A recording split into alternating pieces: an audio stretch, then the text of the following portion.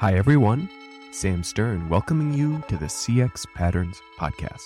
I am a member of LinkedIn's CX team, and I've spent the last 20 years in the customer experience space.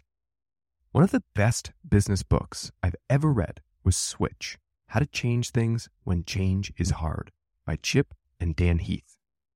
It's been at least 10 years since I read it, and yet the key themes and lessons have stayed with me and have informed my thinking and work on culture change ever since.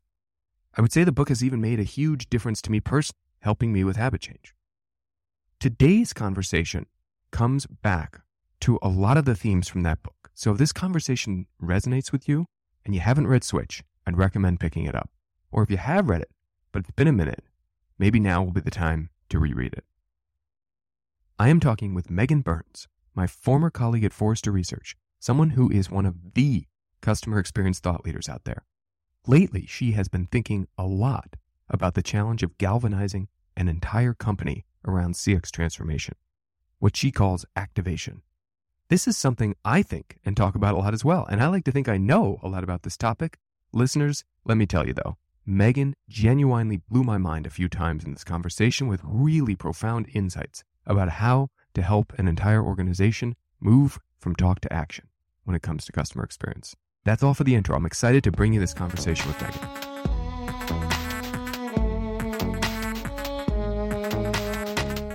Hi, everyone. Welcome back to the CX Patterns podcast. This is Sam Stern, joining you from the LinkedIn customer experience team.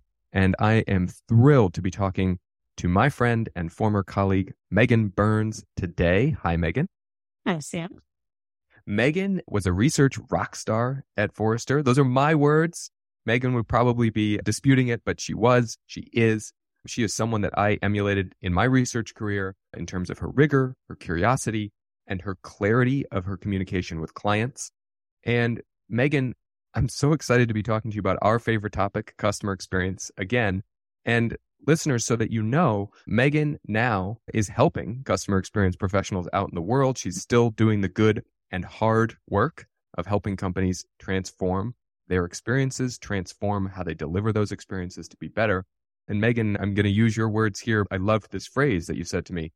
Megan is helping CX professionals navigate the cultural, political, and interpersonal dynamics that make running a customer experience program so tricky inside of large companies. So Megan, with that intro out of the way, what are you doing now? And how are you helping companies transform their customer experiences? Sure. So I've said for a long time that customer experience is the eat healthy and exercise of the business world, right? Everybody knows it's important. Everybody can probably rattle off 10 or 15 things they should be doing. But knowing and doing are two different things. And doing when you have to get tens of thousands of people come with you is really hard. So the way I describe the model that I work with clients now is think of me as a personal trainer. I can't do the work for you, but I can help you sort through all the fads, all the techniques, all the different people who are saying they have the quick, simple, easy method. There isn't one, by the way. Formulate a plan that is sustainable and realistic for your organization and where you want to get to. And then if you want to continue and have me support you as you execute the plan, I can do that. I do ongoing advisory engagements. Or if you just want help putting the plan together and in another 6 months, we check in and say, where are you? And reformulate the plan. I do that too. But that's probably the easiest way to explain the relationship I have. Yeah, that's great. I think the personal trainer analogy travels pretty far here because you were alluding to it, but each company really needs its own plan for customer experience success. Each company is unique, just as each human, each body is unique and needs a different diet and exercise plan to be successful, or they have different goals in what they're looking for. So I think there's a lot to that analogy that makes a lot of sense. You were just alluding to the idea of getting everyone at the company to commit, to do the work. And how do you think about that? How should someone listening to this podcast think about that kind of work as part of the customer experience program that they're putting in place? Well, this I think is a huge gap in the industry and in the conversation right now. everybody has a customer experience strategy. What they don't have is an activation strategy. How are you going to rally people to help you execute that CX strategy? And that's the hard part. That's the part that doesn't happen in one presentation or even one conversation. Sometimes when I'm talking to people, I say, look, engaging others in customer experience with you, it's not a discussion, it's a dance. It's not an intellectual conversation. You're kind of moving together and helping guide them. So having a strategy that says, who are we going to go after? How are we going to engage them? How are we going to talk to them? How are we going to bring customer experience into their world, right? Because product managers won't stop being product managers. We don't want them to. Yeah. Engineers are not going to stop being engineers. We need them to be experience savvy versions of whatever they are. And having a plan for how you're going to do that and bring people along, that's, I think, a big gap in a lot of organizations. That is the reason that they can't get the strategy implemented or they struggle to. Yeah, that makes a lot of sense to me. And I love that language about we're not asking product managers or engineers to stop doing their day jobs. We're just asking them to bring a customer or experience lens to that work, or a little bit of a tweak to some of those behaviors, perhaps. That makes sense. But let me go back to the original point you were raising here around activation. What is your sense of why this is a gap? It's such a yawning gap for so many companies in their plan, their approach for customer experience. That's a great question. And I think if I can have permission to geek out for just a minute, I'm a huge behavioral science nerd.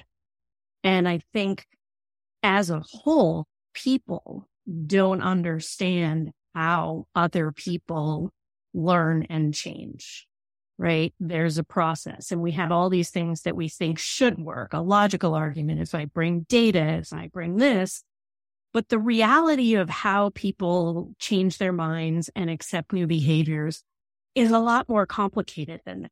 And so I think people think that I'll just give this presentation or I'll have this data and then it will happen. And then they get frustrated that it doesn't.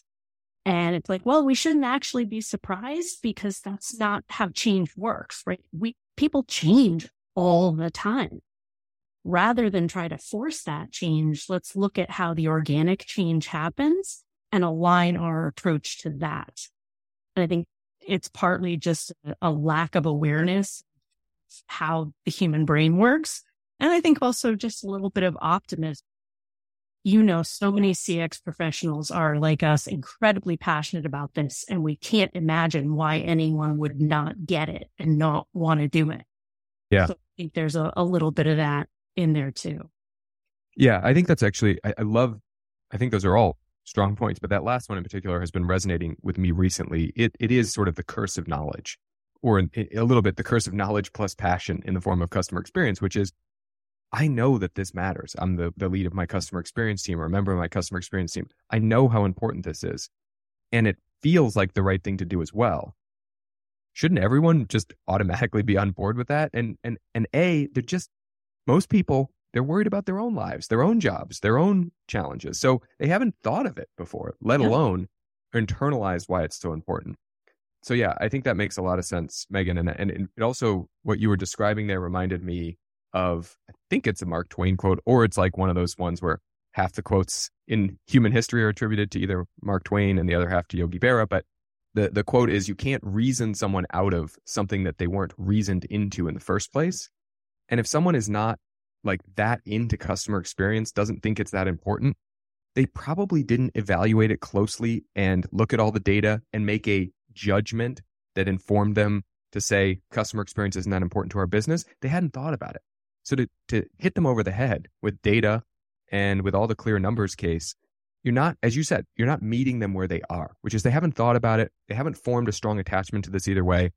And they don't know why it matters in their world or in their role. And so you can't really come to them with data in that case. Yeah. And actually, I'm thinking back to it now, and I think it was you that first introduced me to the book Switch by Chip and Dan Heath. I think we were doing a book club. That's right. And the principles in that book really are the foundation. That was the huge light bulb moment for me. My whole approach to activation starts with what looks like resistance is often a lack of clarity. I spend a lot of time with clients going, what do you mean by that? You want to improve? Great. Better how? For who? Because it's just so easy to talk at this 50,000 foot level and talk in circles, but ambiguity kills action. If people don't have enough detail about what they need to do, to your point, they're probably not going to take the time to think through the details. They're just not going to do anything. Yeah. Ambiguity kills action. That's beautiful. Framing that one for the listeners. So Megan, I wonder if there's an example you can share with us of a company that has really gotten from the talk, the 50,000 foot view, where they've gotten past that and actually really succeeded at activation. Delta Airlines and Comcast are both similar examples, not in terms of the company, but in terms of what they did. And part of the approach is rallying people around one thing. Like with Delta, it was be the no cancellation airline. It wasn't transform the Delta experience, but they slowly built on that and they picked something that nobody could argue with, had an operational impact, and got people thinking about every part of the ecosystem. How can we do this? And it was anchored in customer data, but it rippled through to all the operational data. You know, Comcast did something similar. I usually say that companies come to customer experience in one of two mindsets: problem-focused or opportunity-focused. Opportunity-focused is, hey, our experience isn't bad, but it could be a differentiator. 99% of companies are problem-focused, which is we're losing customers. We need to do something about this. And that's clearly where Comcast was when they started their program.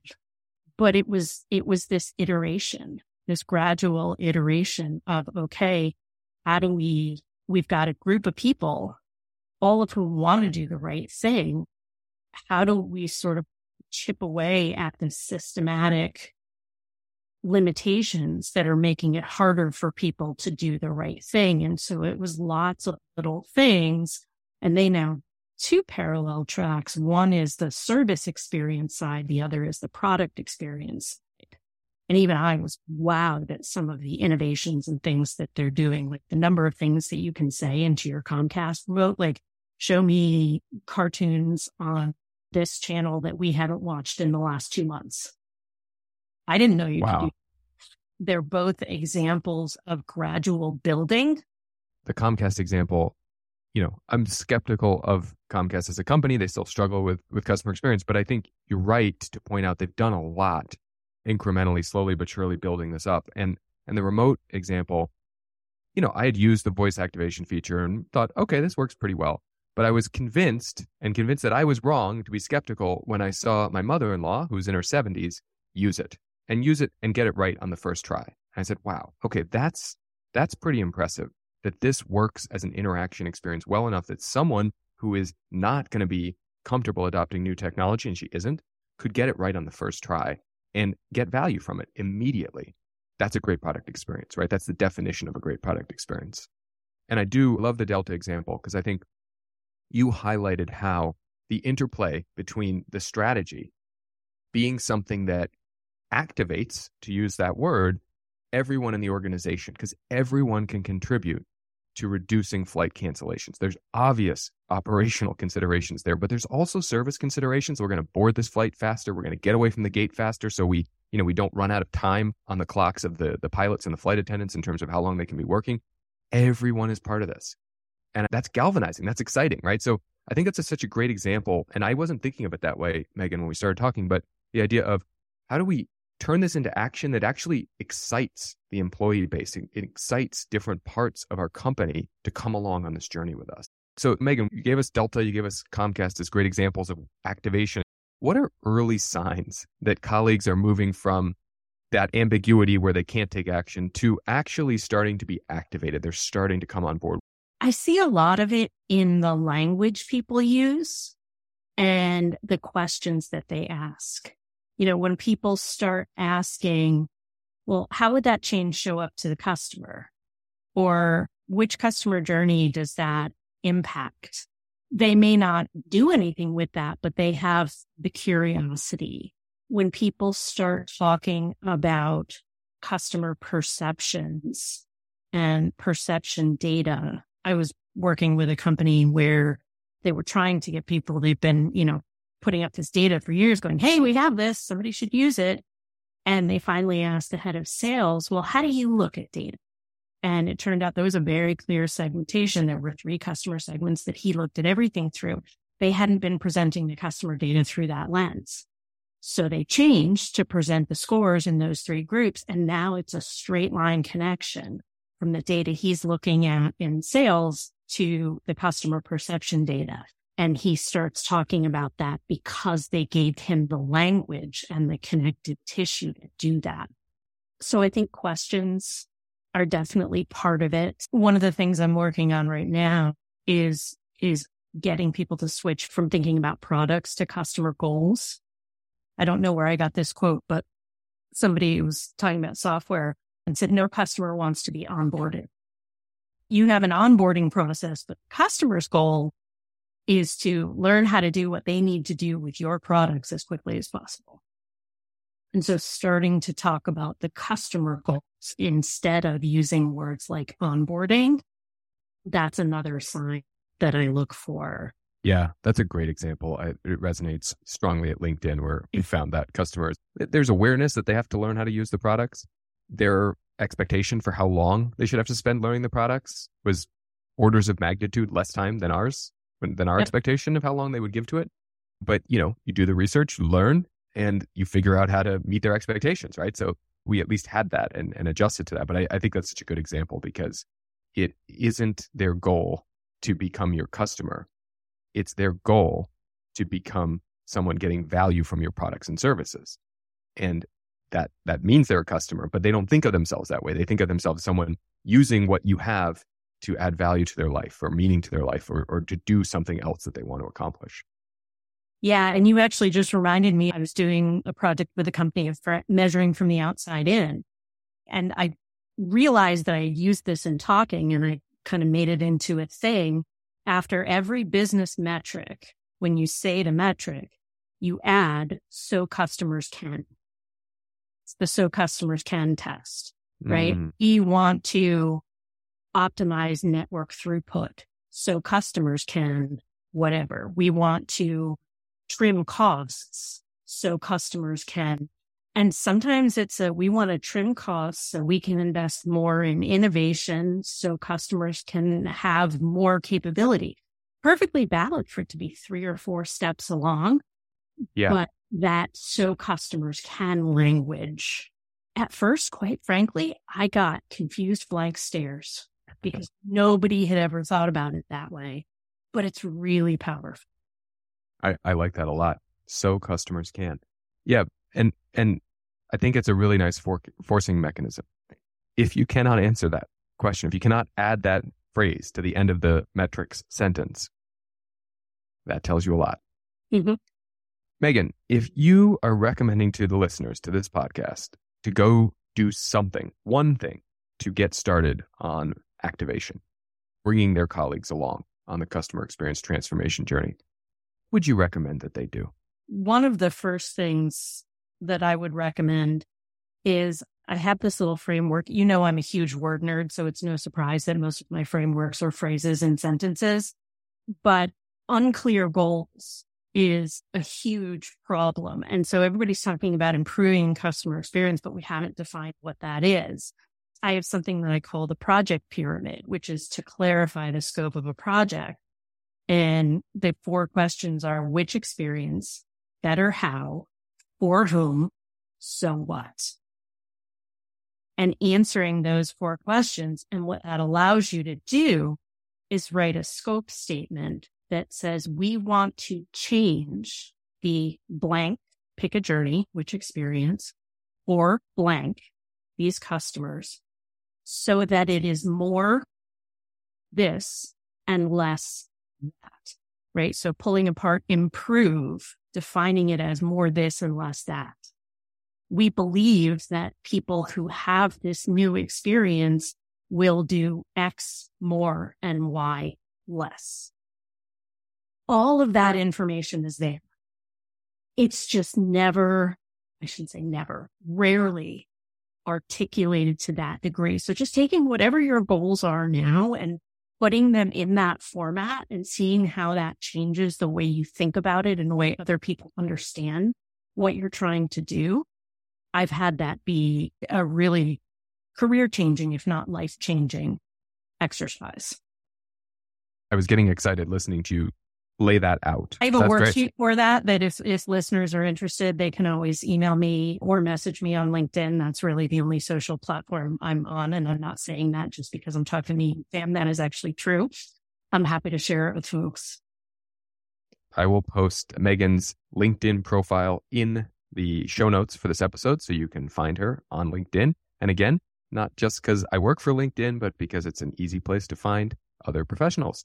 Megan, this has been fantastic. Thank you so much for sharing with us and for walking us through some of the activities, the examples, the best practices around activation for customer experience. This has been tremendous. As you heard Megan and I discuss, organizations have to do more to bring along all employees on CX transformation. It's such an important reminder. Megan talked about the value of having a big goal to galvanize all employees and make them feel connected to the customer experience work. I think the Delta example, fewest canceled flights, is a great one because you can see how it applies to so many groups of employees, not just customer-facing ones. And it takes that kind of clarity, that kind of simplicity to get the attention of people who, let's face it, just aren't thinking about customer experience as much as you and your CX team are. Clarity is valuable too because it makes it tangible, specific, what it is that we want to do. As Megan said, ambiguity kills action. It kills action because ambiguity is debilitating. The Heath brothers articulated a similar maxim in Switch. What looks like resistance is often a lack of clarity. So when we apply this to customer experience, your goal is to move from vague to specific and from ambiguous to clear. It's not enough to say we want to have a great customer experience. You need to describe a great customer experience delivered by your company to your customers. Then you need to be prescriptive about what your employees will do to consistently create that great experience. And there are levels to this. Delta Airlines started with the goal of having the fewest canceled flights, but then made that much more specific and detailed for different departments in the company. Role specificity and detail are required to truly embed ownership for the goals. But a specific, clear, high-level goal is a great start, like fewest canceled flights. And to bring it back to where Megan started, your strategy for creating a great customer experience has no chance of success if you don't also have a strategy for activating and empowering all employees in your organization to support the transformation. So you want a high-level goal that everyone understands and contributes to, and then role-level specificity that makes tangible what everyone can do in their jobs to contribute to the high-level goal. Get that right, and you will activate the entire organization to contribute to great customer experience. Thanks for listening to the CX Patterns podcast. If you follow me on LinkedIn, you'll see the newsletter that accompanies each podcast episode and contains all of the details and links that support the information shared during this episode. The newsletter is also a great way to share this episode with someone else. Feedback? This is a podcast about customer experience, so you know I'd love to hear from you. Connect with me on LinkedIn and share your questions, comments, and thoughts.